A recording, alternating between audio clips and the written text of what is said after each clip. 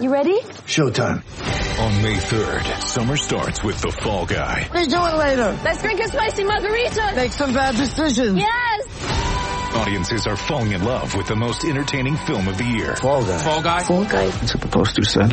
See Ryan Gosling and Emily Blunt in the movie critics say exists to make you happy. Trying to make it out? Nope. Because I don't either. It's not what I'm into right now. What are you into? Talking. Yeah. The Fall Guy. Only in theaters May 3rd. Rated PG-13. Get ready for the greatest roast of all time. The Roast of Tom Brady. A Netflix live event happening May 5th. Hosted by Kevin Hart. The 7-time world champion gets his cleats held to the fire by famous friends and frenemies on an unforgettable night where everything is fair game. Tune in on May 5th at 5 p.m. Pacific time for the Roast of Tom Brady. Live only on Netflix.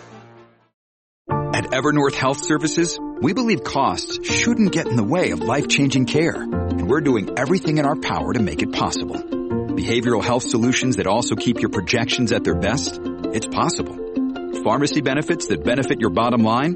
It's possible. Complex specialty care that cares about your ROI? It's possible. Because we're already doing it. All while saving businesses billions. That's Wonder made possible. Learn more at evernorth.com/wonder. With threats to our nation waiting around every corner, adaptability is more important than ever. When conditions change without notice, quick strategic thinking is crucial. And with obstacles consistently impending, determination is essential in overcoming them. It's this willingness, decisiveness, and resilience that sets Marines apart. With our fighting spirit, we don't just fight battles, we win them. Marines are the constant our nation counts on to fight the unknown. And through adaptable problem solving, we do just that. Learn more at Marines.com. That's all right. We'll start recording anyway. This will be perfect. All right. We got a guest. We got a guest. We got a guest. Whoop, whoop. Killer Bees are back with a guest. Two guests. Hello, everyone. We're on video. We're uglifying your computer screens, your phones, whatever device you have. And this is the first video podcast of Killer Bees. Are we on episode 6? I don't know. I've lost track because we've stopped recording so much. We took a hiatus. We took a hiatus. We're like Daft Punk. We're back after 15 years. Yeah, exactly. You became a Southerner recently. Congratulations. I did. Yes, and thank you.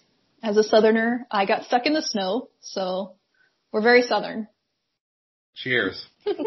So, Killer Bees, I'm Tommy Barbie. Nice to meet you all. And joining me is the delightful Keelan Ballou. Hi. And our first guest, finally, we have a guest. We're cool enough to have guests. Take That Northside podcast. Yeah. At you. The lovely, incomparable Crystal O'Keefe is joining us. So thank you very much for joining this show. Thank you, Crystal. A former bee on the show, as my maiden name started with a B. So I feel right at home with you guys. Whoop, whoop. Good. So many bees. We're all bees here. We're all bees, yes. I've been called that so many times. It's fine. So we are here, and the White Sox have a game that's actually being televised in about an hour. And I'm going to refrain from going on my annual rant about how in this day and age, it doesn't make any damn sense for every game to not be televised. I'm just throwing that out there. But that being said, how do you all feel about the current status of the White Sox? Are you excited? Meh? Not so great? How are we feeling? I mean, it's spring training, so it doesn't matter at all. But I was excited yesterday that they actually won a game because these ties are the most obnoxious thing in the world. So shout out to Colleen for not writing about them yesterday. That's the only reason why. Finally. Love you, Colleen. Yeah. I was surprised too like you said, it doesn't matter, but with the lineup, I was like, okay, here we go. We're doing it. Sorry, I have cat interference. That's okay. I feel like I'm watching a Tony La Russa post-game show right now. Whoa! Yeah, we have this is gonna just happen throughout. I think she kind of just does her own thing. So here's our fourth bee today. The biggest bee. Quite frankly. Yeah, I heard that that one was harassing your other animals of the house last night. Yeah, she just sprints around and meows a lot and will like jump on the headboard and sometimes fall and like scratch face. And then as soon as I start waking up, she's like, okay, I'm gonna go away now and sleep.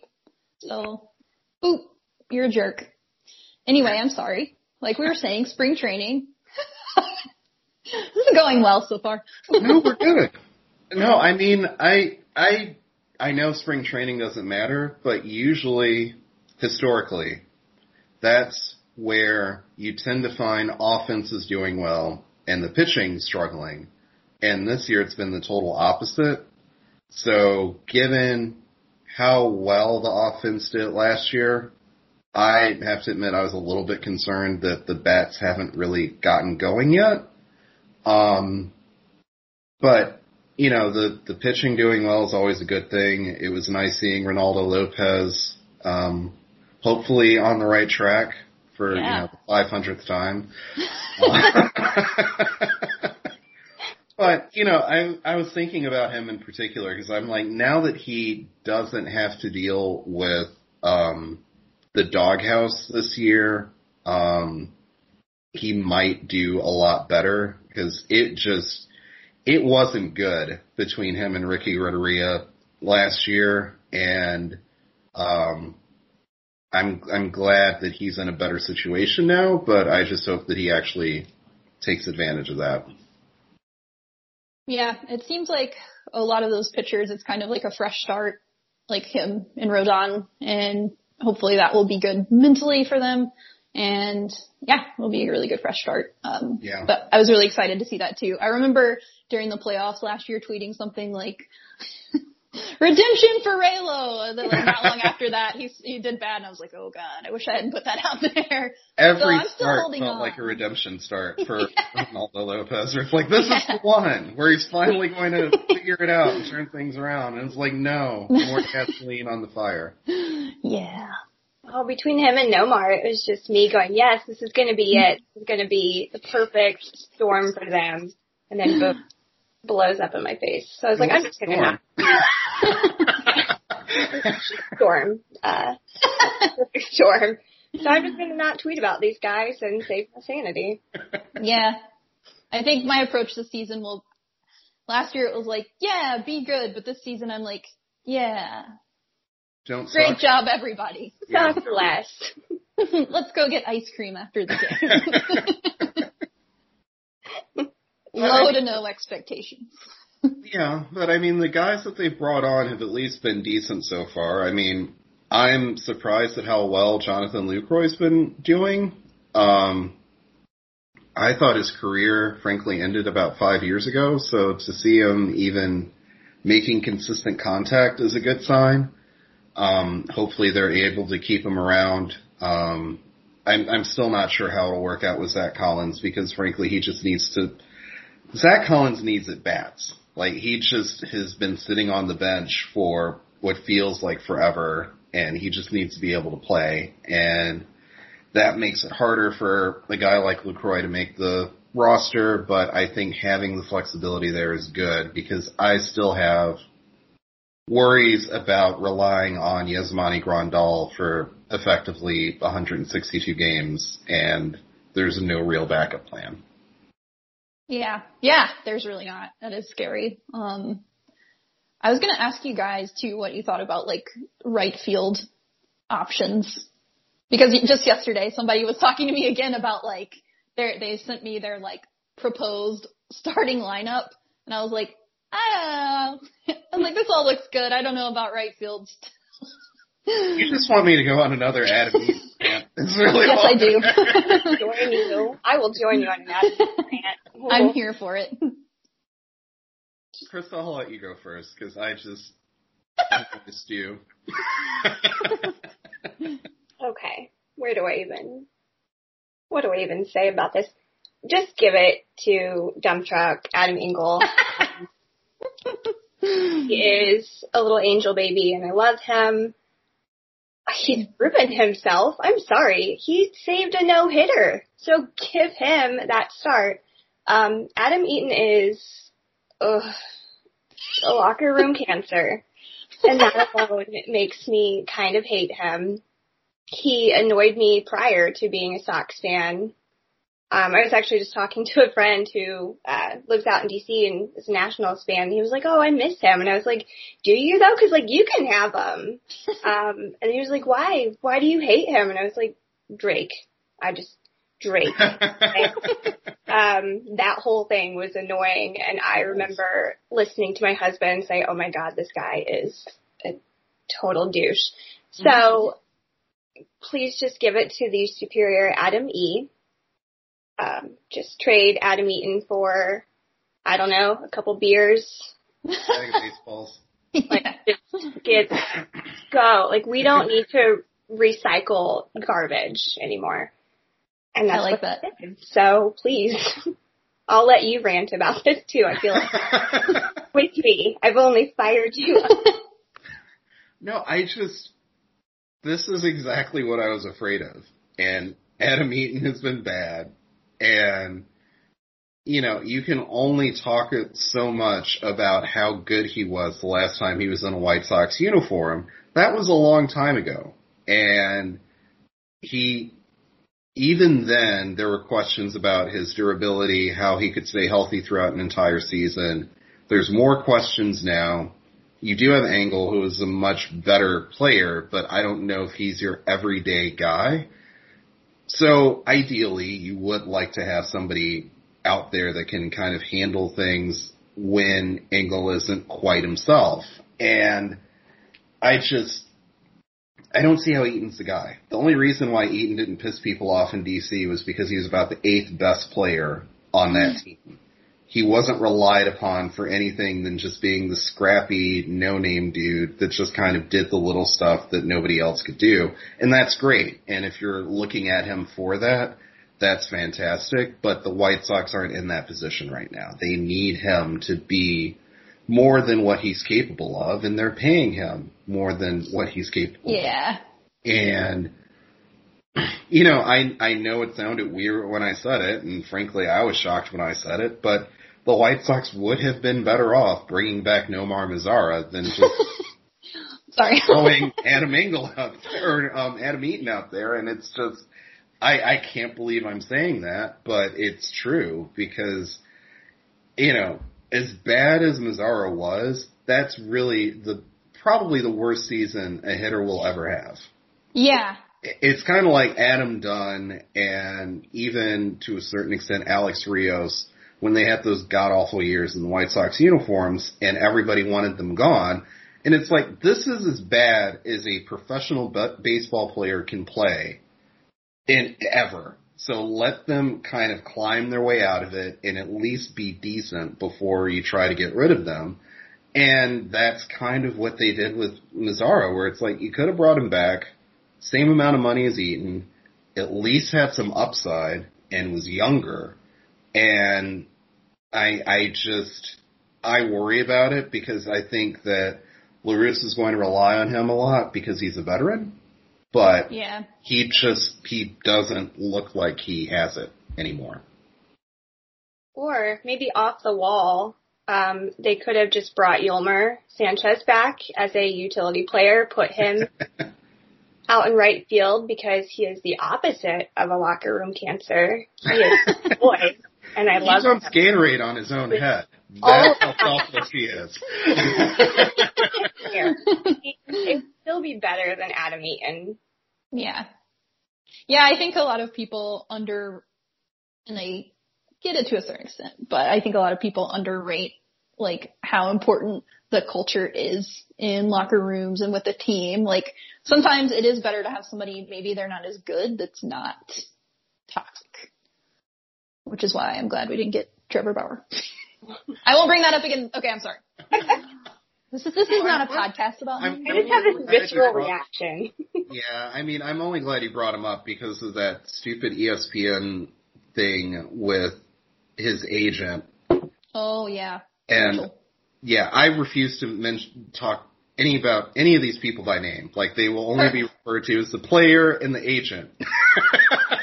Oh, red. But, because they were hyping her as, like, the first female agent.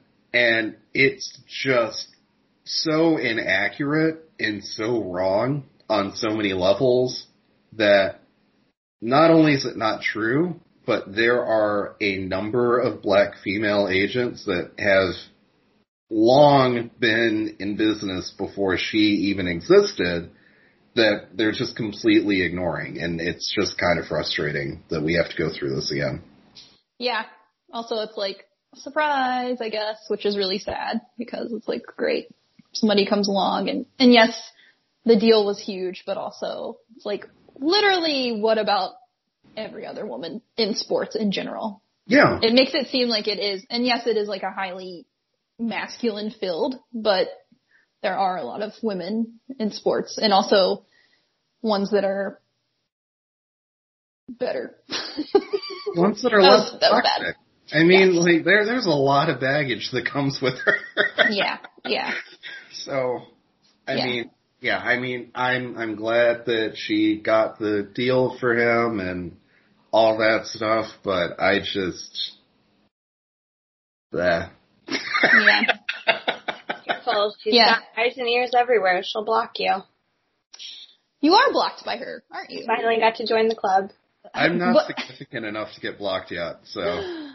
I don't know what the last straw was, which makes me really sad. I don't know what I did. She was like, you know what, screw this girl. That's what I was going to ask you, Crystal. I was like, was there a specific tweet or something that got you blocked, or? I made fun of her. Someone had retweeted her, and I made fun of her. And I retweeted something about her, you know, defending some dirtbag players, but I don't know. I'll never know. I'll just wear it like a badge of honor, though. I'm a little jealous. I'm like, hey. Print it and frame it. Put #girlboss. It's amazing. Yeah. Get a cross stitch girl boss. It's amazing, nice. And I love it. Congratulations on that. Yeah, really. I think because I don't mention either of them by name, I just kind of fly under the radar. I just, you know, respond to Keelan or other people that are saying, oh, did you see this latest tweet from this jackass? And I'm like, yeah, he's an idiot. Meanwhile, I'm like, I need blood. Then I never get blocked because they're like, shut up. Shut up, fool. Yeah.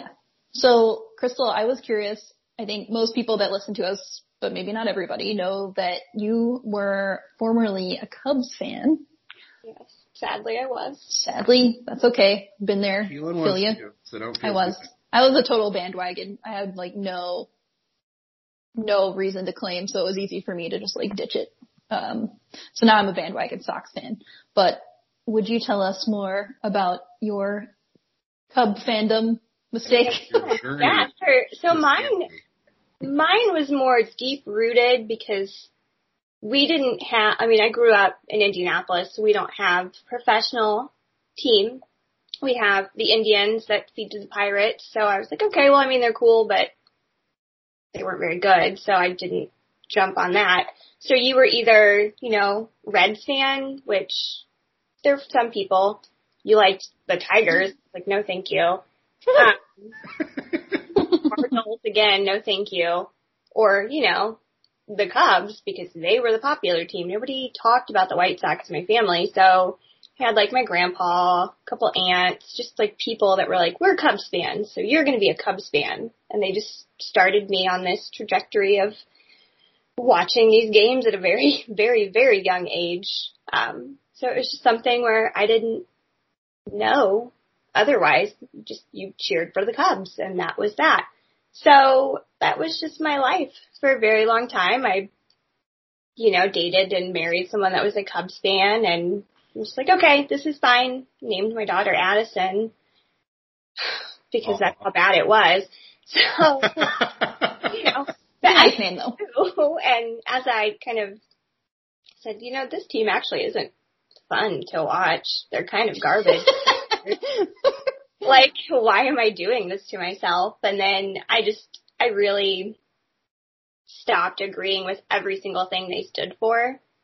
And then, you know, as soon as they had Chapman on their team, the whole domestic violence angle, something I really, really advocate against and do a lot of things for. I mean, I wrote a book about a domestic violence victim that I lost and gave all of the money back to domestic violence charities. So I was like, I can't do this. Like, this is too much. Like, the mental gymnastics I have to take to support a team that lets abusers. And then they had Daniel Murphy, who's kind of, you know, known homophobic. And I was like, well, I mean, I am bi. I'm not going to sit here and say, hey, yeah, you hate people like me. That's cool. So it was just, it got to a point where it was just too much for me to just let it slide and support this team and then support a team that gave so much money to the GOP and supported Trump. And I was like, I physically can't do this anymore. Like it's draining. So it kind of became easier. You know, after my divorce, I obviously remarried my now husband, who was lifelong Sox fan. His whole family were Sox fans. So he just kind of kept slowly planting that seed of, we're more accepting over here. Like, we'll take you in. We're a wholesome community. It's true. So that's what we do. Our wedding night, we skipped a reception and went to the ballpark in our wedding clothes to go see a Crosstown Cup. So that was like my last real game as a Cubs fan. And I remember because Cubs won that game. I remember, you know, walking down that ramp and everyone singing "Go Cubs Go," and I was like, this just doesn't feel good. Like, these people are annoying. Cubs fans suck. Like, I always hated that fan base as a fan. And I was like, this just doesn't feel right. So I just kind of had to rediscover myself. And I finally went to a game around my birthday one year. I was like, I found some really cheap tickets. Let's go see the Sox. Like, cause we're in the Loop, so we're 3 stops away from the ballpark. And I was like, let's just get on the train and let's just go see. And I bought a White Sox hat, and my husband's like, no, are you doing this? And I was like, yeah, like, I think I am. And, you know, we had fun. We saw a lot of Knights games, like when we're here in Indianapolis. We would go see the Indians play the Knights a lot. So, you know, we were seeing all these younger players that I was like, hey, Nikki, like, I know Nicky Delmonico. I know these guys. I watched them. So this is an easier transition than I thought. And then I felt really welcomed. So it was nice. And I feel like I've found my place and a team I love. And it's just so, like, life is so much better not being a Cubs fan. It's just, the White Sox should use that quote in an advertisement. I know. We need to clip just this and just retweet it over and over again. Please use me for all of your promotional materials from here on out. Also, I look cuter in black and white. So, like, yes, do what you will with that. I was just talking about that the other day. I was like, this is going to sound stupid, but it was just yesterday. I was wearing, like, my Sox hat and a hoodie, and my husband was like, oh, okay. He's like, you're a White Sox fan. I was like, it's just easy because it's black and white and I can wear whatever I want with it, and it's great. So that is a bonus for sure. It was fun. And then my mother-in-law, I think she, like, nearly lost her mind. She was so excited. And my husband Billy kind of had told her that that was where I was going. So for my birthday, she, like, immediately ran out and got a brand new White Sox shirt for me. And I looked up at her as I was opening it, and she's just grinning from, like, ear to ear. She's like, you've made it. You're here. I can love you more. Not that she didn't love me already, but she was like, I can love you more. We have this on. That's very cute. And, like, man, that was, like, a roller coaster of emotions through that story because, like, yeah, the domestic violence issue obviously the Ricketts problematic views and actions and the wedding and finally the mother-in-law. Like, oh yeah. They were all so happy. It was the cutest. That is awesome. Because your switch was for similar reasons, wasn't it, Keelan? Yeah, so I was like a bandwagon fan because I grew up also in a state without baseball or like any professional sports. We had the Birmingham Barons, so I was more familiar with the White Sox growing up in general. And of course Michael Jordan, going to the Barons. But then, the first neighborhood, like a lot of especially young white people that moved to Chicago I lived in was Lakeview. I literally lived on Addison Street across from Guthrie's. And RIP. I loved that place though, to be fair. But I think living there, you're in the madness and that's not that fun, but also I was like younger and I was like, this is fine. But then I actually moved to Nebraska for a few months because my husband got a job there. So I lived there while obviously Ricketts is governor, and I was like, this guy's terrible. And, and so I think just like learning about their family, and then when we moved back to Chicago, I lived again in Lakeview again. And after that last time living in Lakeview, part of it was like, I'm getting too old for this. And then just like, the fans were kind of obnoxious, especially living in the neighborhood. Like domestic violence issues, and other stuff. I was like, I don't feel this anymore. And I think there were several times I talked to Tommy and I was like, what if I become a White Sox fan? I just switched, and he was always like very welcoming and nice about it. And he, like, you never pushed me, but you were always like, yeah, come on. Absolutely. So, and I'd been to that park more anyway because my brother's a Tigers fan.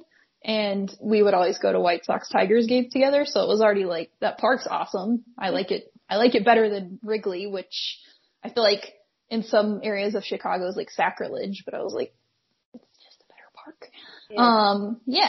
So it was an easy transition, and everybody is so welcoming and like friendly. It's good because even being a Cubs fan at times, I was like, you don't get like the same family feeling, I feel like. It's really interesting hearing these stories because, like, as somebody that has spent all their life in Chicago, my experience with, like, the Cubs-Sox dynamic is totally different because when I was growing up, people make fun of me a lot because I have a lot of older, like, Chicago sports memories because my dad at a very young age would take me to sporting events. So like I remember old Chicago Stadium as though I'm somehow like 60 years old, even though I'm not. But I remember growing up, Wrigley Field, like that wasn't a nice area. That was the sketchy area that people avoided. And that you didn't, like, go out after hours because you probably wouldn't make it home that night. And my dad it was more easy for him to get Cubs tickets than White Sox tickets. So growing up, even though I was a Sox fan, I went to more Cubs games than I went to Sox games because it was easier. They couldn't give those tickets away. The teams were terrible. And it was really just watching a bunch of really drunk people watch the Cubs lose, and it was obnoxious, and it was never particularly enjoyable other than getting to watch baseball. And, also, too, I think about it from the, accessibility standpoint because the Sox in the early 90s, or maybe it was late 80s, I don't remember the exact time frame, Jerry Reinsdorf, who, as you know, is like one of the cheapest bastards around, had this marvelous plan for what was called Sports Vision at the time, or Sports Channel, and the White Sox weren't even like televised to the general public. So for me as a kid, it was a lot easier to watch Cubs games even than Sox games. So, like, if you look at why there are more Cubs fans generationally than there are Sox fans, it was really expensive and difficult to be a Sox fan because the Sox were good. They had just opened that, what is now, guaranteed rate field.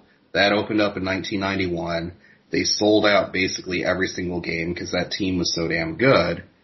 And you had to have premium cable to watch the games on TV. And so I remember, like, certain Cubs games, like I remember the Kerry Wood game for the Cubs more than I remember certain highlights from the Sox because it just was more accessible to me, but I still didn't enjoy it. And it's just, it's always kind of fascinating to me because, you always hear the attendance jokes about, the White Sox and everything else. And I remember even when the Cubs were decent, people weren't in the stadium. And I remember going to Wrigley Field and it smelling like, week old piss because they didn't clean the stadium and it was still half empty and nobody seemed to be enjoying themselves. So they were just getting drunk on old style. And whenever I think about the White Sox of old, I always think about how packed, at the time, New Comiskey Park was every single game. And I remember that 93 team, that 94 team, the 96 team, and the shortened season, and all those different teams that were absolutely stacked when you had Frank Thomas and Albert Bell and all of this pitching. And I remember meeting Ozzie Guillen as a player, and he was like the nicest person ever. And just like how welcoming and embracing that franchise has always been stuck with me a lot more than the accessibility of the Cubs. Yeah. And so it's always interesting hearing other people's stories in terms of what made them become a fan, especially coming from the Cubs, because it's a very interesting dynamic. And I think people, they simplify it in terms of like blue collar versus white collar, but there's more to it than that, where it's just, there's a very familial aspect with being a White Sox fan that doesn't exist for most other fan bases. Yeah. And it's interesting too, you brought up that premium cable issue because a few weeks ago I shared that map that was like fandom by areas. And I was like, well, how much of this is dictated by what games they play on TV? Exactly. That's all I could think about. And then I think somebody replied to that map saying like, oh, I've never are there White Sox fans outside of Chicago? And I was like, yeah. And I kind of obviously in Alabama with the Barons, and I'm sure it's the same with other minor league team areas. Yep. But also, there are plenty of people we see that are definitely outside of the Chicago area. Maybe it's because they moved away. Mm-hmm. But yeah, I always chalked it up. I would think it was cable TV. Absolutely. Yeah. And like you said, generational things. I think you're starting to see the inverse of that now, too, because it's the Cubs now that have kind of privatized their business, where they have the Marquee Network, and most people aren't watching that channel. And the Sox are the ones that are on basic cable, that are getting the national exposure on games. So I really think probably in about 5 to 10 years, you'll see a wholesale switch where there will be a lot more open Sox fans that used to not have really any sort of skin in the game because they didn't necessarily pay attention to baseball, but they're exposed to a lot more now. Yeah. Cool.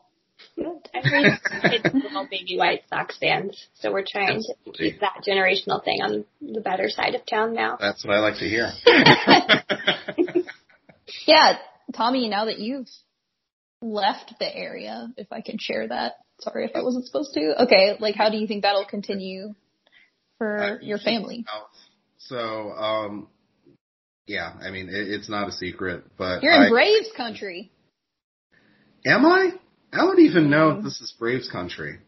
I think so. Isn't Okay. that I think that's the only, like, professional baseball team within, like... There's a minor league baseball team here.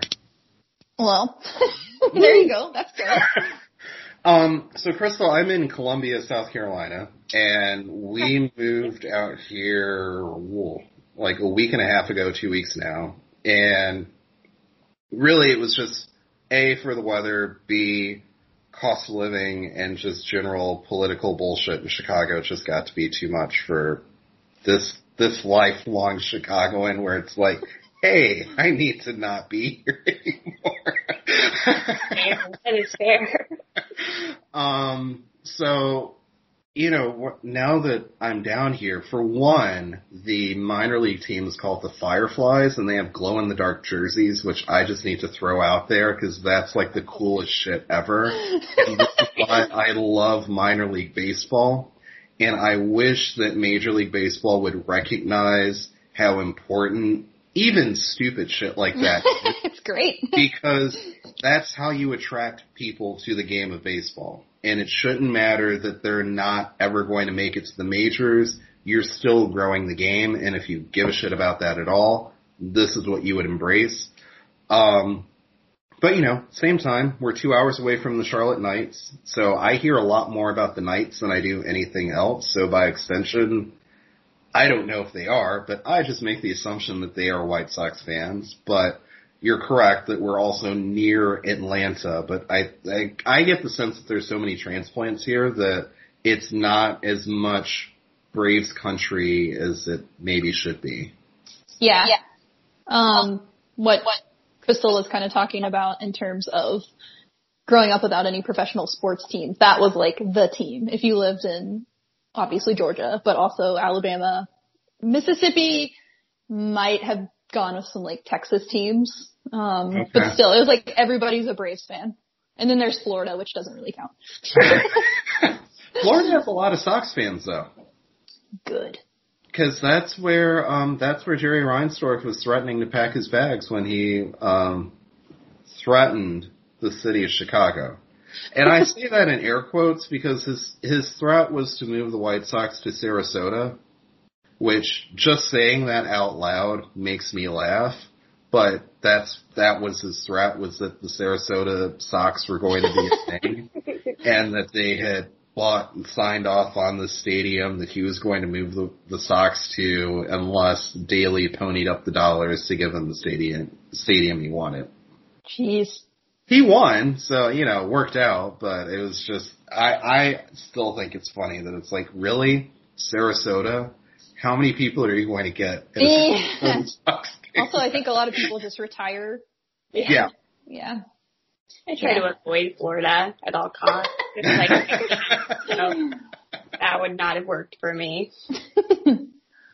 Yeah, good old Sarasota Sox. Oh boy. But yeah, I mean, it is interesting though, just kind of how the fan dynamic plays out. Because I even remember in going to school in Champaign that it was very much White Sox or Cardinals fans, and the Cubs fans were the vocal minority.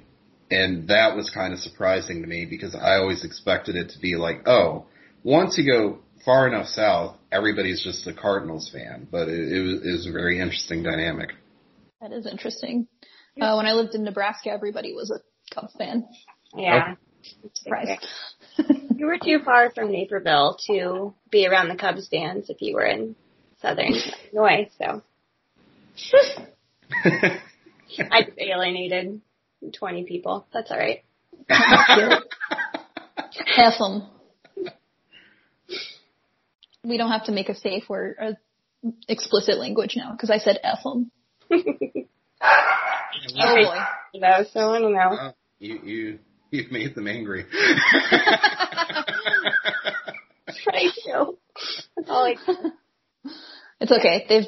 They've come with me, so it's fine.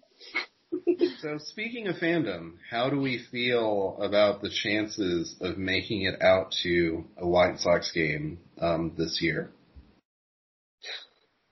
If I get fully vaccinated, I probably will try, honestly, if I'm vaccinated by the summer, and Indiana's moving really fast with it, so there's true. A chance. Do you think it'll be allowed? I don't know. I will drive to somewhere that it is. That's true, yeah. Yeah. I'm really close to Ohio, so if I need to go down, or if I need to go over there, maybe. I just miss beer and baseball, honestly. It's all I need in my life. That's like the serotonin that's been lacking this whole quarantine. Beer and baseball. 100%. Yeah. Yeah. Throw in music concerts, and that's just like where I've been at for a while. YouTube videos aren't cutting it for me anymore. I just got super depressed because I finally received my refund for, I was supposed to go see Delta Spirit. It was a birthday gift for my husband. February 2020. They were supposed to be here in like April of last year, and then they postponed it to August. And then they finally sent out an email. They're like, we're just not going to do this. So I got my $60 back, and it was like, I just wanted to see them. Yeah. But it's okay. That sucks. Didn't want your $60 back. I wanted Thanks. Yeah. What do you think? I think they will reopen. If they want to push to reopen schools, if businesses are reopening, I think the stadiums will be open. Maybe they're being like, oh, no, we didn't say that. But, at the rate... For Bears games. What? They didn't open for Bears games. Yeah. I feel like they will for baseball games, especially if, and maybe later. It may not be like opening day. Yeah. I think, but like in summer, they will. Because I think what I last read, the trajectory for vaccinations was like every adult by May or end of May or something. Mm-hmm. So, at that point, if they're opening restaurants and bars and maybe the stadiums can't be like packed, maybe they'll be like limited capacity. Yeah. I don't see why they wouldn't. And not to say I don't have like personal opinions about any of how coronavirus has been handled at all, but I can't see that justification holding up against all the other things they've opened. So, because it seems like we're going with mostly the economy and people getting restless at this point. Right. So that's what I think will happen. Maybe it'll be June or something, but maybe we'll get to go to a baseball game this year. That would be birthday baseball for me. When's your birthday? June 19th. Last year was the first year I had to miss birthday baseball. We're June bugs. June. We're both June. Really? Yeah. June 8th. June 14th. Three of us. Yeah. Gemini. Yeah. Go Gemini. I remember, because there were two things that I was looking forward to last year, and this is how naive I was when the pandemic first hit. I was like, all right, I have tickets to Lollapalooza, and I'm going to see a baseball game on my birthday, as is tradition. Those were the two things that I was like, no matter what, those are the things that are going to happen. No. Both got canceled, and I was just like, fuck, the 1 year I make plans for the summer. This is what happened. Me too. So we were looking at tickets because I am a big Andrew McCutchen fan. Like, he is my favorite player. Absolutely, yeah. Anyone at all. So my husband has never been to PNC, and I think that's probably the coolest ballpark in the world. Yeah. So we were looking at tickets, and I said, the Pirates play the Phillies in Pittsburgh around Mother's Day. I am a mother. So therefore I deserve to be gifted with this. So he said, okay, yes, we'll do it. Let's just spend like the whole weekend in Pittsburgh because it's a cool city and you can see Andrew McCutchen, because I have seen him every single year of his career, like since he started, because I watched him in the minors because he played in Indianapolis. Yeah. So the first year I missed him was when he tore his ACL, and I sobbed violently for a few days because we also had tickets then to go out and see him. No. So, that was just my thing of like always seeing Andrew McCutchen play, and he was going to be back last season, so we were going to go to Pittsburgh, and then that obviously fell to the wayside. And I was like, we're just not meant to have fun this year. It's fine. I'll just be sad forever. Fun is outlawed. It's like Footloose. No fun. Just wanted pierogies and Andrew McCutcheon. Like, that was all I wanted in my life. UNC is a beautiful park, though. It is stunning. I haven't been to an actual game there, but I did visit, and I was just like, wow, they did a hell of a job with this ballpark. Because I'm still on a mission to visit every single ballpark if I can in the next couple of years. Whenever, we can actually travel and do such fun things again. But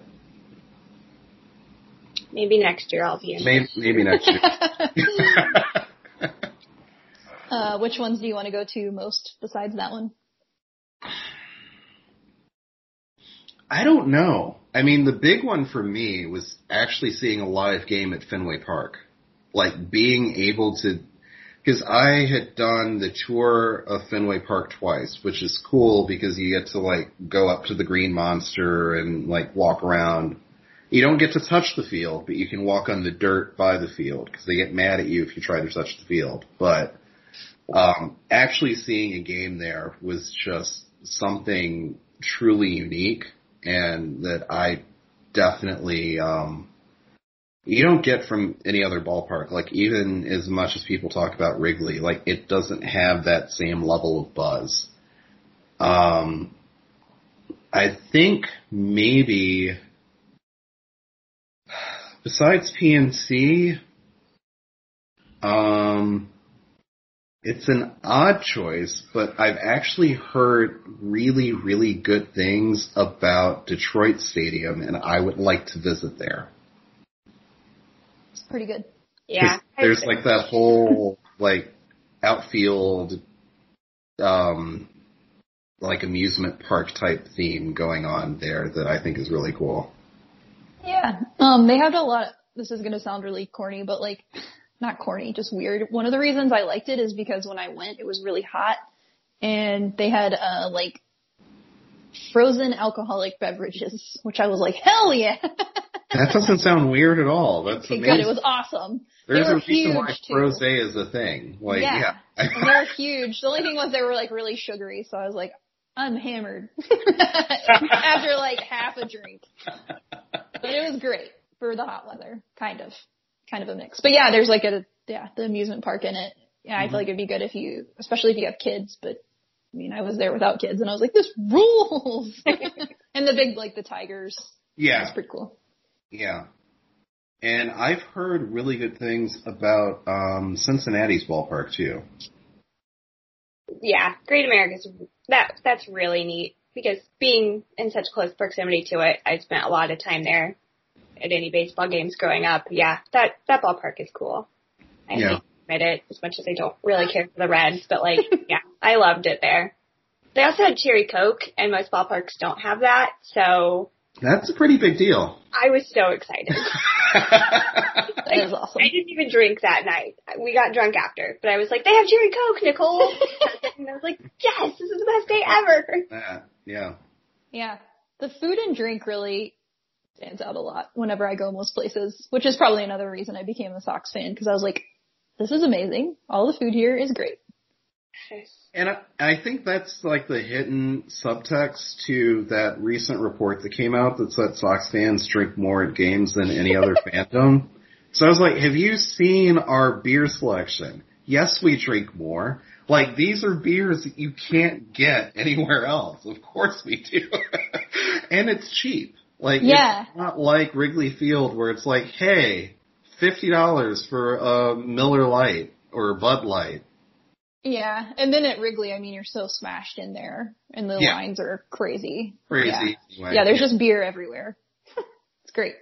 Because I remember, it was a rain-delayed game, and we got tickets in the bleachers, so since it was raining, we're like, all right, let's go to the Craft Cave. The line for the Craft Cave was so long that I finished a beer and got a second beer, and I hadn't even checked out yet. And I'm like, this is going to be my life. Like, I'm just going to be hammered before the game even starts, because everybody's down here and you have all these coolers of beer that's just like, oh, I want to try that. I want to try that. I want to try that. That sounds That's wonderful. the thing I miss. Like, all the beer and the brats and the, all the food options. I miss the churros the most. The churros too, yeah. I made them, homemade churros. I made them last year for opening day, and I decorated my house. Oh my gosh, that's awesome. We put the game. I want to do that. Yeah. I just Still inspired right now. Ballpark food and these little mini churros, and they're so good. I even made little pinwheels and put them up, on the living room wall. And my husband was like, "This is insane. Why are this creative?" You should have. I have it this year. Or you just say thank you. Yeah, exactly. He knows. That's awesome. He knows how extra I can be when it comes to decorating for any event. I am an event planner, so he knows. That's awesome. You can come decorate my house. I'll help, but I'm not very crafty, but I appreciate crafts. I'm always like, that's so cool. I will bake and cook and decorate for you. It'll be fun. I'll pay you money or just company. Yeah. I'll buy the supplies. I'll just eat all of your food. I'll try to be helpful. I feel like you buy beer, I'll make churros. Okay, good. I feel like that's what it's like when I'm with my mom. I'm like, I'll help you. And she's like, no, just get out of the way. You're not helpful at all. Okay. What are you guys going to do for opening day? Do you have any plans? It's so late. I'm going to be half asleep. Yeah, I was going to say, I'm hoping that if this whole Southside Sox YouTube live thing works out, I really want to do just a virtual party, because going through one, non-opening day, kind of by myself at home thing was hard enough. I don't think I can do 2 years in a row. Yeah. It is going to be late, though. I'm not looking forward to that late of a start time. Yeah.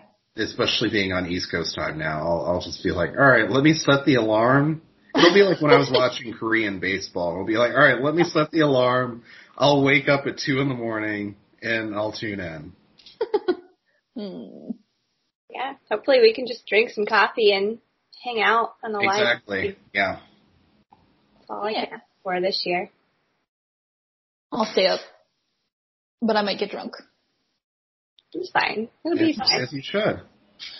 I'll be like, hi, guys. You are a future 108, entrant, so.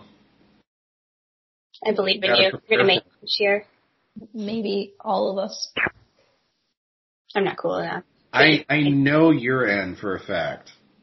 I'm on the fence. I'll probably be the person that has to fight for the 108 draft, and then I'll face off against Janice and get destroyed the first round. Why did I even bother fighting for this? It's not worth it. I mean, at least it would be a swift death. Yeah. Swift and peaceful, You're like, why? I don't even need to try. Just take me. Yeah, that's true. It's yeah. I also voted for the other person. Yeah. That's what I'm paying for her now. Yeah. It's like, just take her. It's fine. Exactly, yeah. Take the shining star. We all love her. They're just going to pit all of the, ladies of Southside Sox together in the first round, so it'll be a bloodbath. I don't think so. They were pretty good about spacing everyone out last time. Maybe. I would totally be a pacifist in that case. I'd be like, I'm not. I'm not good at this stuff. I'd be like, no, I'm not going to promote myself very well. So you're not going to get a cameo of Scott Pitsetnik or some other random 05 Sox player that's hey, I am, enter name here. I'll just you should vote for. I'm going to sell my own cameos. I don't need a cameo. You can buy mine. I'll be like, hi. Happy birthday to your grandma. So she has no idea who I am, and why would she? But that's okay. She doesn't care, but here I am anyway. At least if I do it, I could just pretend to be like other, black actors or musicians that like people just don't know. It's like, hi, I'm Lionel Richie. I would buy your cameo. I love it. I would totally buy that. I'm Denzel Washington.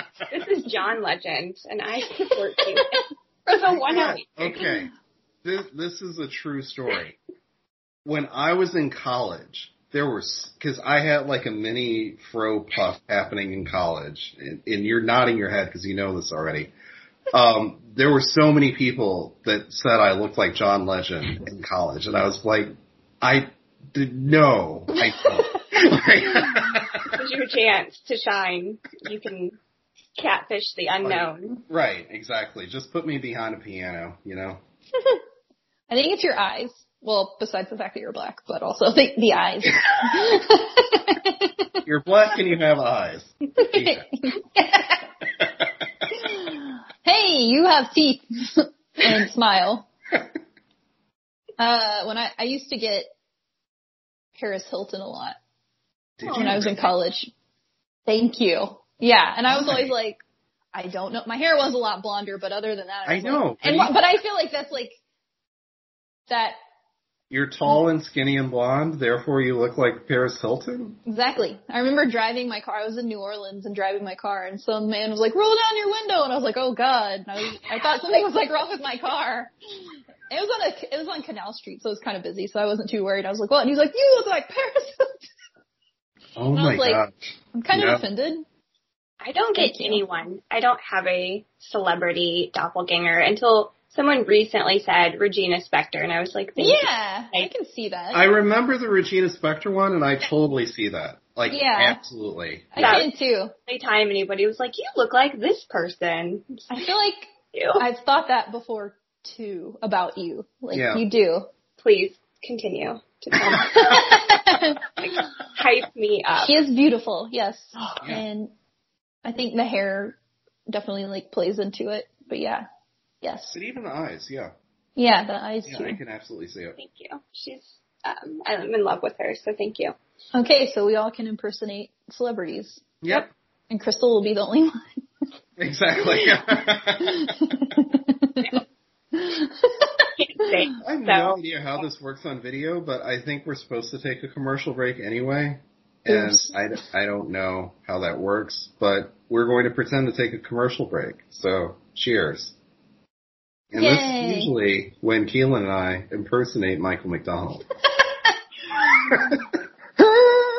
I do enjoy that segment. Appreciate it. Do it, Tommy. You do it first. I do it first? Why? Yeah, because it's your time to go. Yeah, you actually sound good, though. So if you just record in black and white on Cameo, maybe you can do that. There we go. You could be him. I'll just be in the shadows. I'll just be like, hello, I'm Michael McDonald. Just get some, like, really light foundation. Yeah. I'm here to sponsor Tommy for What a Weight Tournament.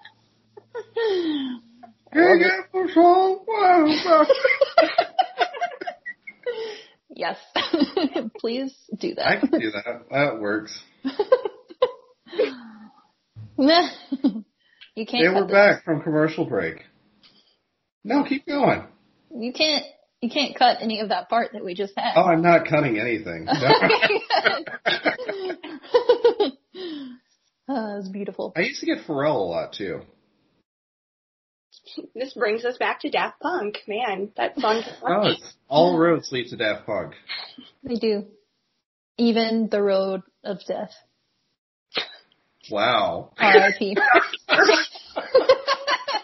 They didn't die. They just stopped making music. They did die in a way. No, one of them exploded themselves. That's totally different. Oh, pardon me. Pardon my mistake about explosions and not death. Good. Good dark turn for this White Sox podcast. That's how it plays out sometimes. Yeah, it happens. Yeah. It takes us a minute to get back in there. Yeah. We're like, So, Crystal, have you been writing any pieces lately for Southside Sox or other publications? I have. I need to get back into Southside Sox writing. I've been behind on that. Sorry, Brett. Poor Brett. He's like, can you just participate, please? Like, can you pretend like you do something? Yeah. Like, I'm sorry. Quit sounding like idiots on a podcast and do something. But no, I do plan to do a lot more this season with Southside Sox, and I've been working with Overtime Heroics. Actually, right before this, I started a piece about 3 players I think will have a bounce-back season. And it'll probably be boring because it's probably just going to be all of these pitchers really sucked last year. So no one else did, despite having COVID. Moncada didn't even suck. So, yeah, been working on that. He kind of sucked. Let's be honest. Like, he kind of sucked.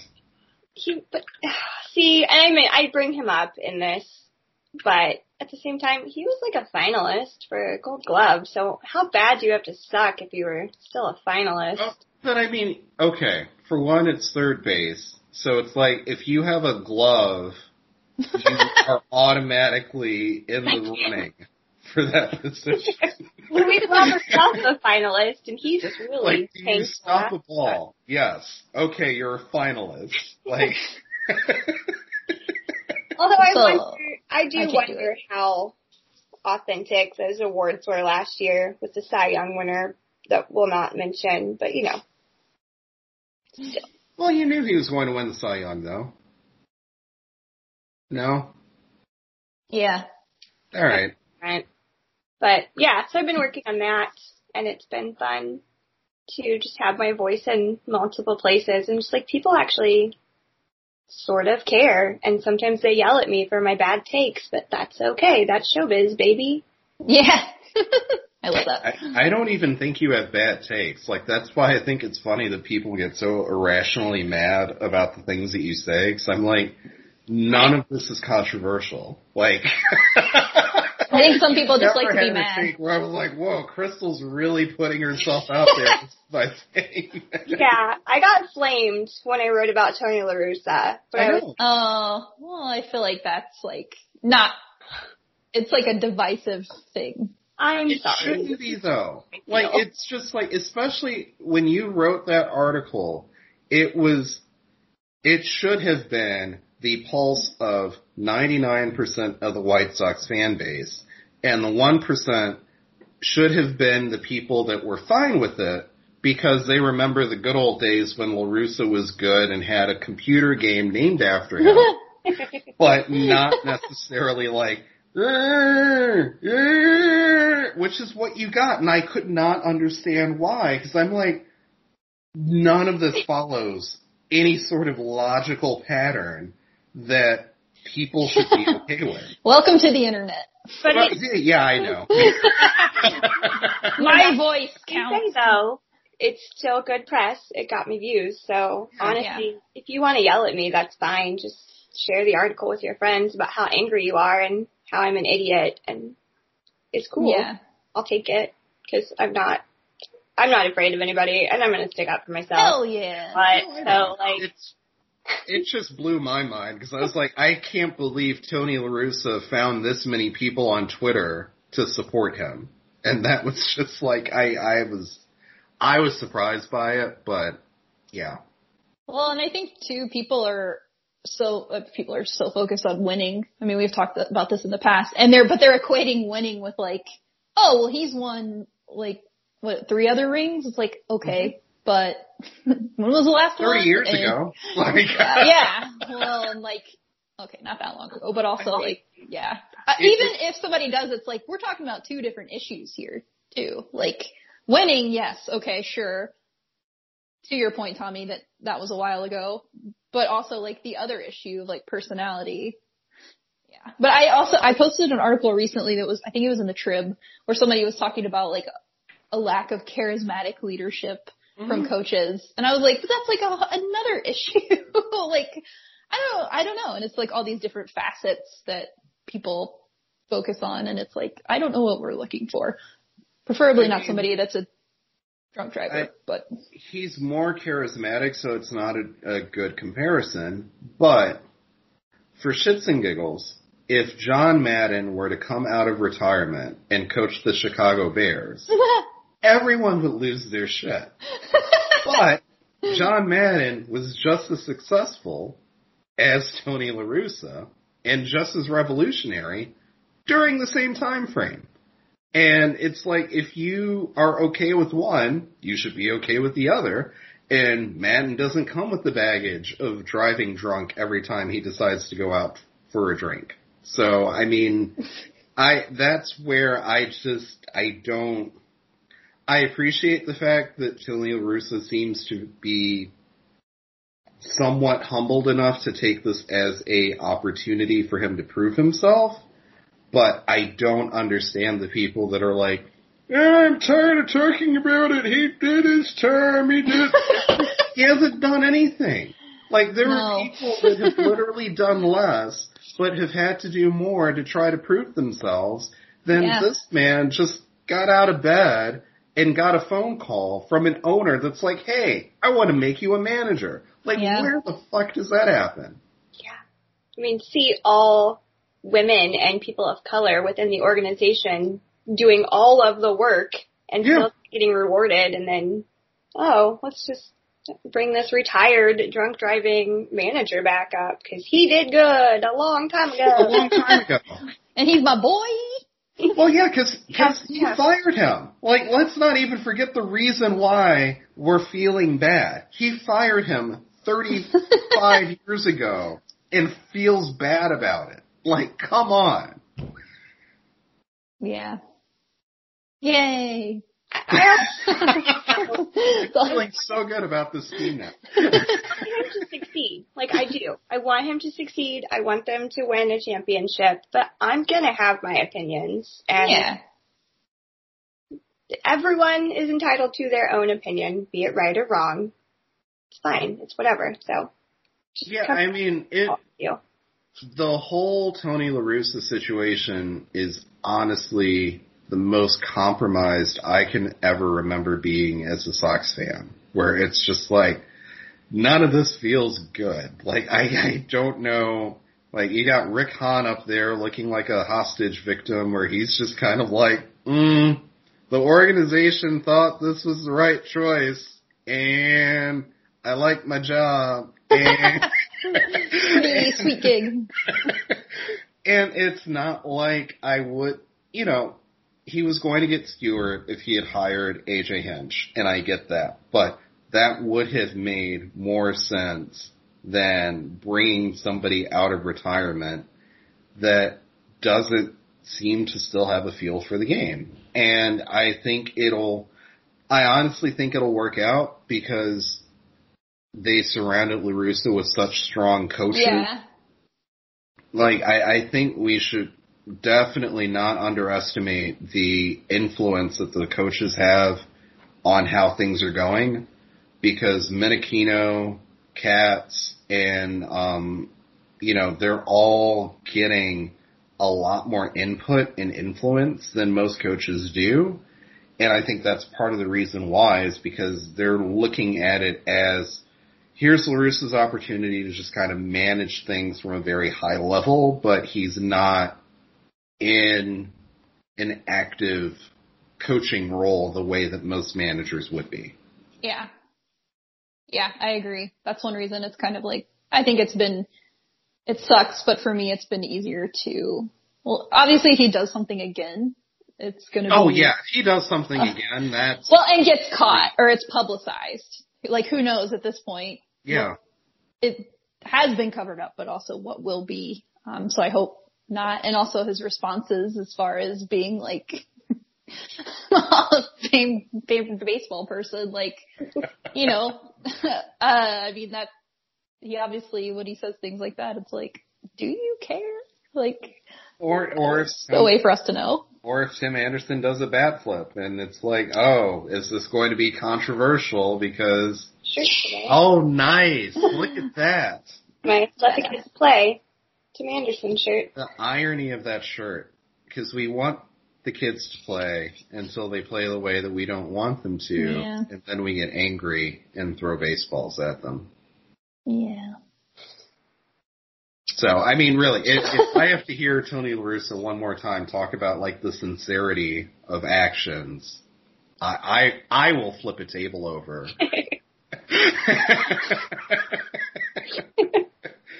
It doesn't seem like, I don't get the sense that Tim Anderson's going to stop flipping. I mean, he's more spicy. I love it. Yeah. It's great. I mean, he hasn't done anything, like, even last year he didn't flip the bat once. So, I mean, he hasn't been that brash on the field. It's been more off the field, but it seems like every player has been able to kind of maintain their edge or competitive nature and has been, celebrated for that.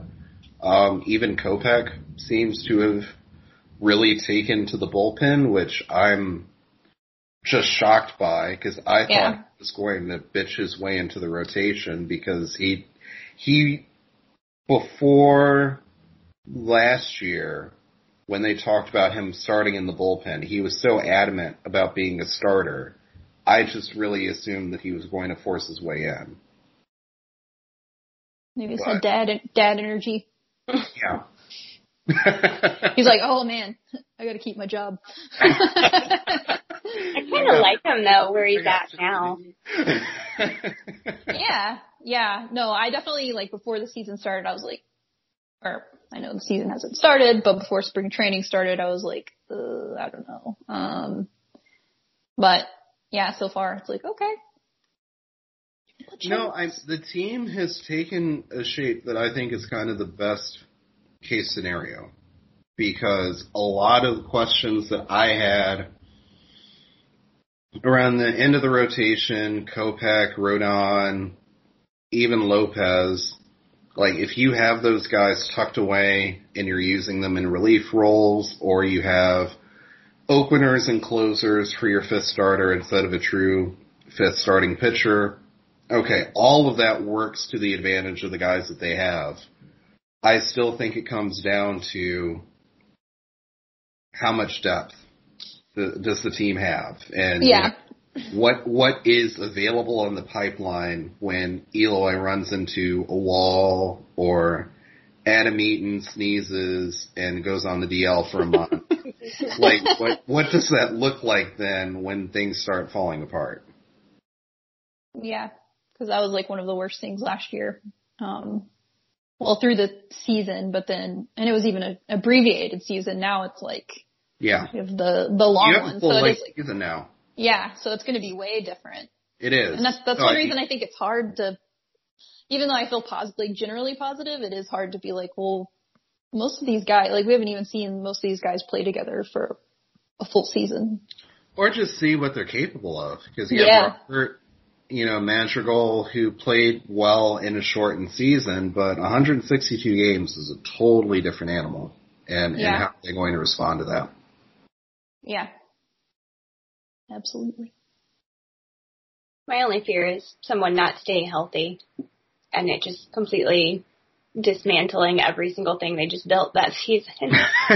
Is there a player that you're more afraid of than others? Yasmani Grandal. Okay, that's fair.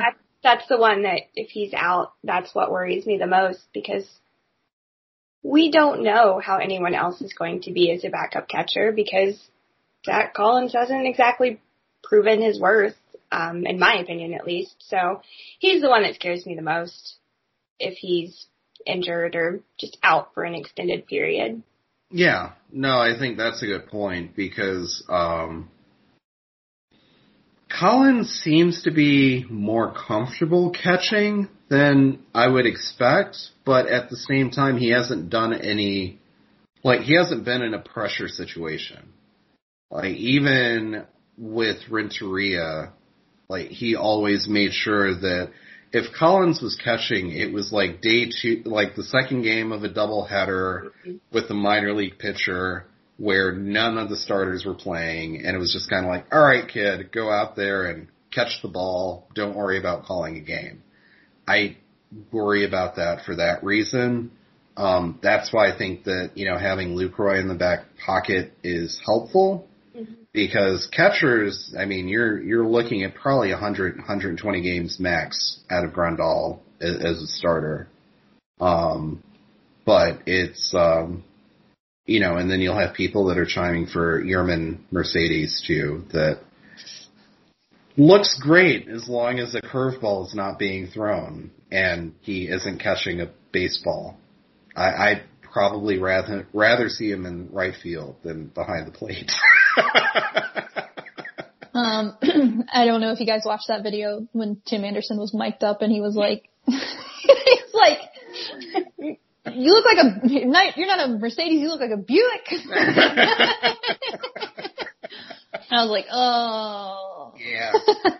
It's true though. Amazing. I mean, honestly though, here's my bold prediction. I saved it for the, 1 hour and 15 minutes in, but here we go. I think Micker Adolfo will end up making an impact on the Major League roster this year. Well, that is bold. Because I look at the outfield depth that is non-existent, and I could see a situation where if Micker gets hot that first month in May, once minor league baseball starts, Adam Eaton continues to Adam Eaton and kind of exist on for no reason. I could see a situation where he may end up having some meaningful at-bats. Now, does that bode well for the White Sox? Probably not, but I could see that happening.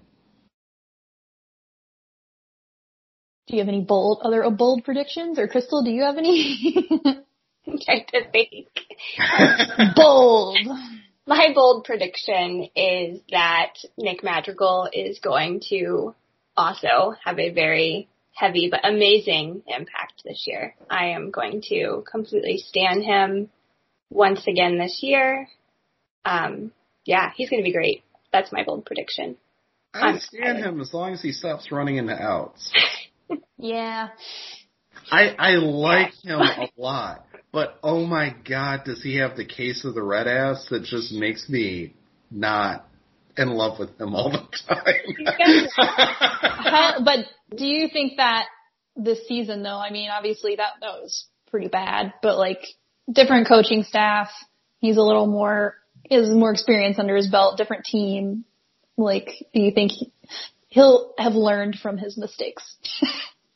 Hopefully. He hasn't. Go ahead. Sorry. Oh, I was gonna say, I think they really did need a refresh, and this new coaching staff is going to help. And I think a lot of those things that were just awful last year, they're going to try to fine tune, and I think he'll be a lot better. I mean, we've seen improvements with Dylan Cease. I think we're just going to continue to see these improvements because this coaching staff has refreshed this young team. So that's why I think he's going to be great this year. I think they're going to fix him a lot. Hell yeah. I'm a huge Nick Madrigal fan. I know I'm hard on him, but I also look at where he should fit in, and I think best case scenario, he's going to be like a Dustin Pedroia type. Worst case scenario, I could see him, maybe hitting like Epstein type tier where it's like you're a high contact hitter, but maybe not offering much beyond that.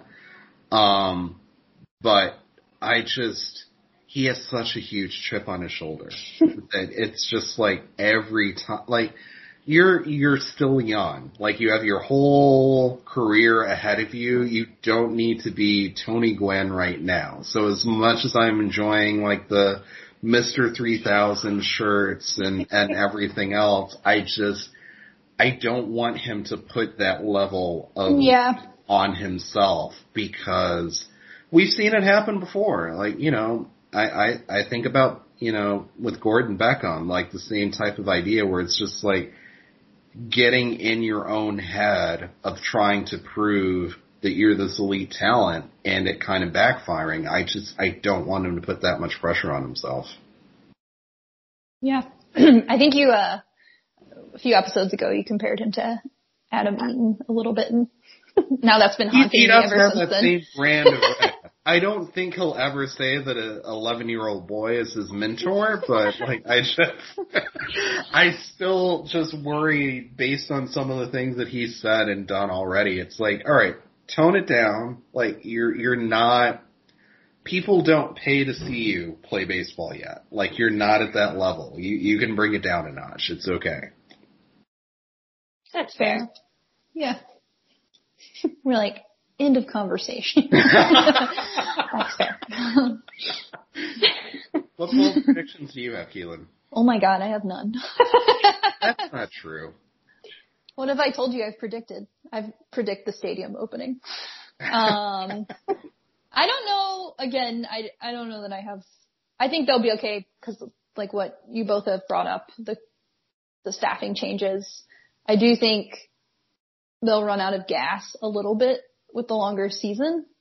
So I feel like, you know, at least he'll kind of poop out a little bit, but maybe it seems like he's had a bit of a slow-ish start too this year. So hopefully he's not having like a sophomore slump. Yeah, exactly. Yeah. I'm not predicting that, but like worried about that. And then mainly I'm going to keep standing Adam Engel. I have too much faith in him. Okay. But I don't know. I hope, yeah, for left and right field, you know, those are both covered because we didn't really ever solve those problems. So it's just going to be interesting to see. That's why I don't predict anything because I'm like, I honestly have no idea. But yeah, if any one of these certain people get injured, we're screwed in quite a few areas. I don't feel as bad about pitching now. Luis Robert.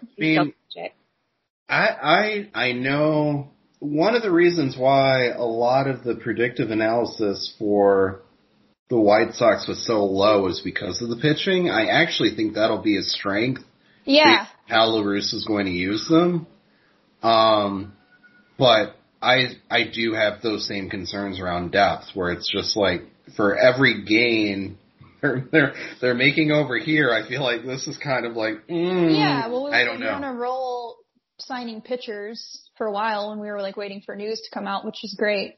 So there is that there, which is nice because it was like stressful, especially, like towards the end of the season being like, oh God, who's going in? And then how long can they last? And then, yeah, that last game where it was like Crochet and Dane Dunning. And then I forgot who even put in after that, but it was like, okay, there's pretty, like, what are we going to do now? Like that was stressful, but it is interesting how many holes have still not been covered as far as depth. So yeah, I think that's obviously not a prediction, but for a longer season, like. It's a big deal. Yeah. And I mean, that's where, you know, I think one of the interesting things that I think has come up in just kind of the narrative about the White Sox in general has been how much of the White Sox really done in terms of a rebuild. Like, did they just really press the reset button because they didn't like what Sale and Eaton were doing, and it was like, all right, we're shipping you away, and then we're going to do it our own way and bring you back in when we have an identity. But I look at guys like Blake Rutherford, you know, a lot of those other outfielders that the White Sox have brought in that haven't done anything, and you're still seeing the gaps there. Like, if the Sox trade for an outfielder, that's a risk because you're probably giving up some of the key bullpen arms that are going to be crucial for this year.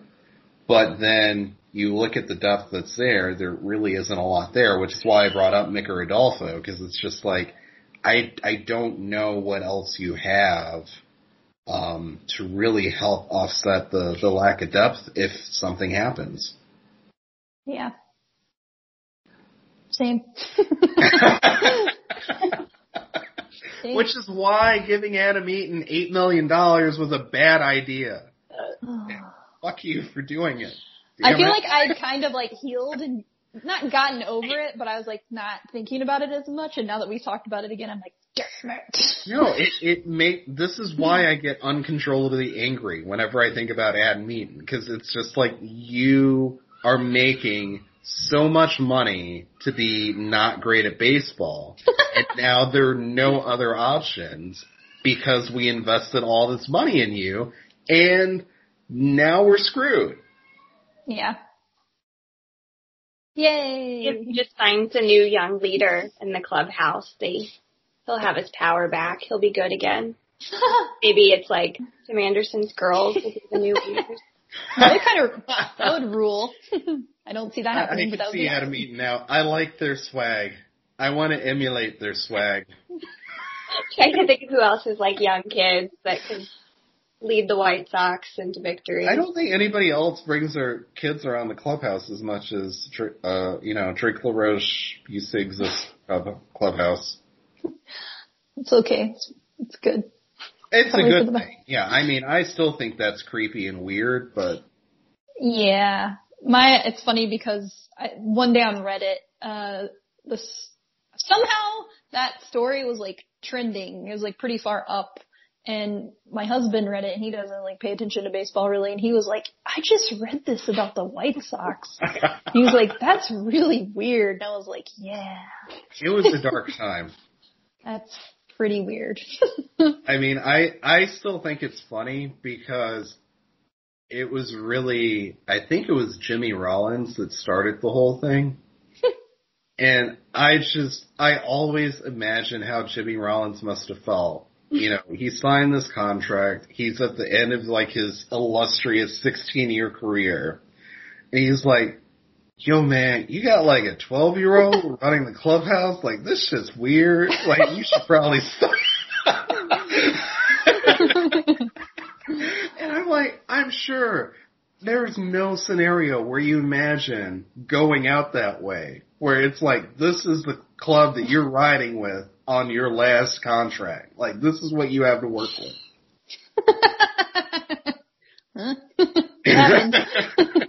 That was the same year as the whole cutting up the jerseys thing, right? Yeah, so that was just a dumpster fire year for him to be in that clubhouse. Wasn't that the same year that Samardzija and Sale tried to get into the Royals dugout to fight the players? I think so, yeah. It was a dark time.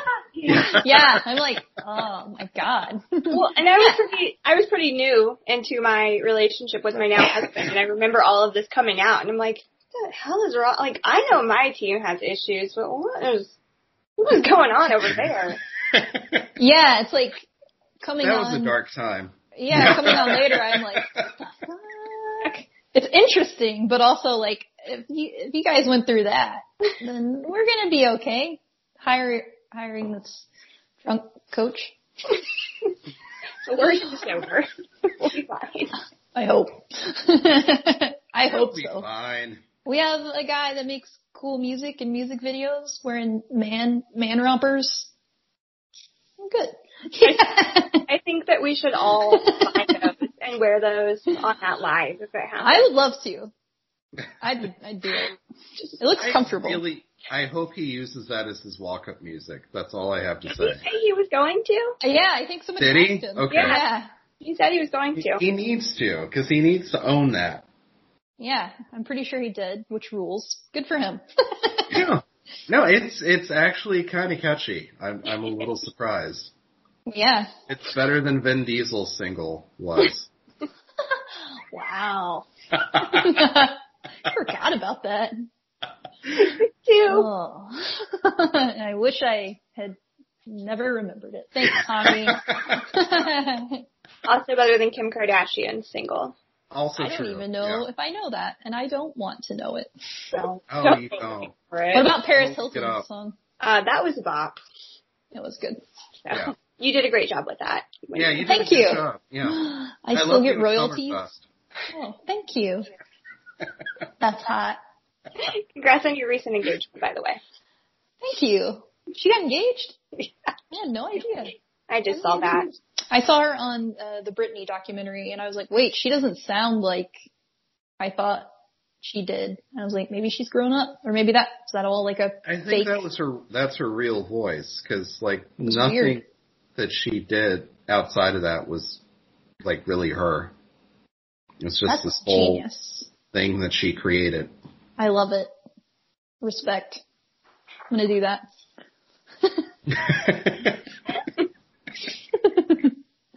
So I'm gonna start doing goodbye everybody, it's not me anymore. And on that note, we will conclude this lovely, lovely podcast, videocast, whatever you want to call it. Crystal, thank you. Yes, thank you so much. Thank you for letting me ruin your podcast as your first guest. No, you enhanced it. You did. So much better. Otherwise, yeah. We would have just spiraled and been like, what are we talking about anymore? You actually made us get structured. Doing Michael McDonald impersonations. Only the celebrity impersonations if I had to come here. I would lead you guys out with a Regina Spektor song, but no one wants that, so. That's not true. Uh-oh. You just sign yourself up. Mr. Wendell can sing. Mr. Wendell! I have Hank here.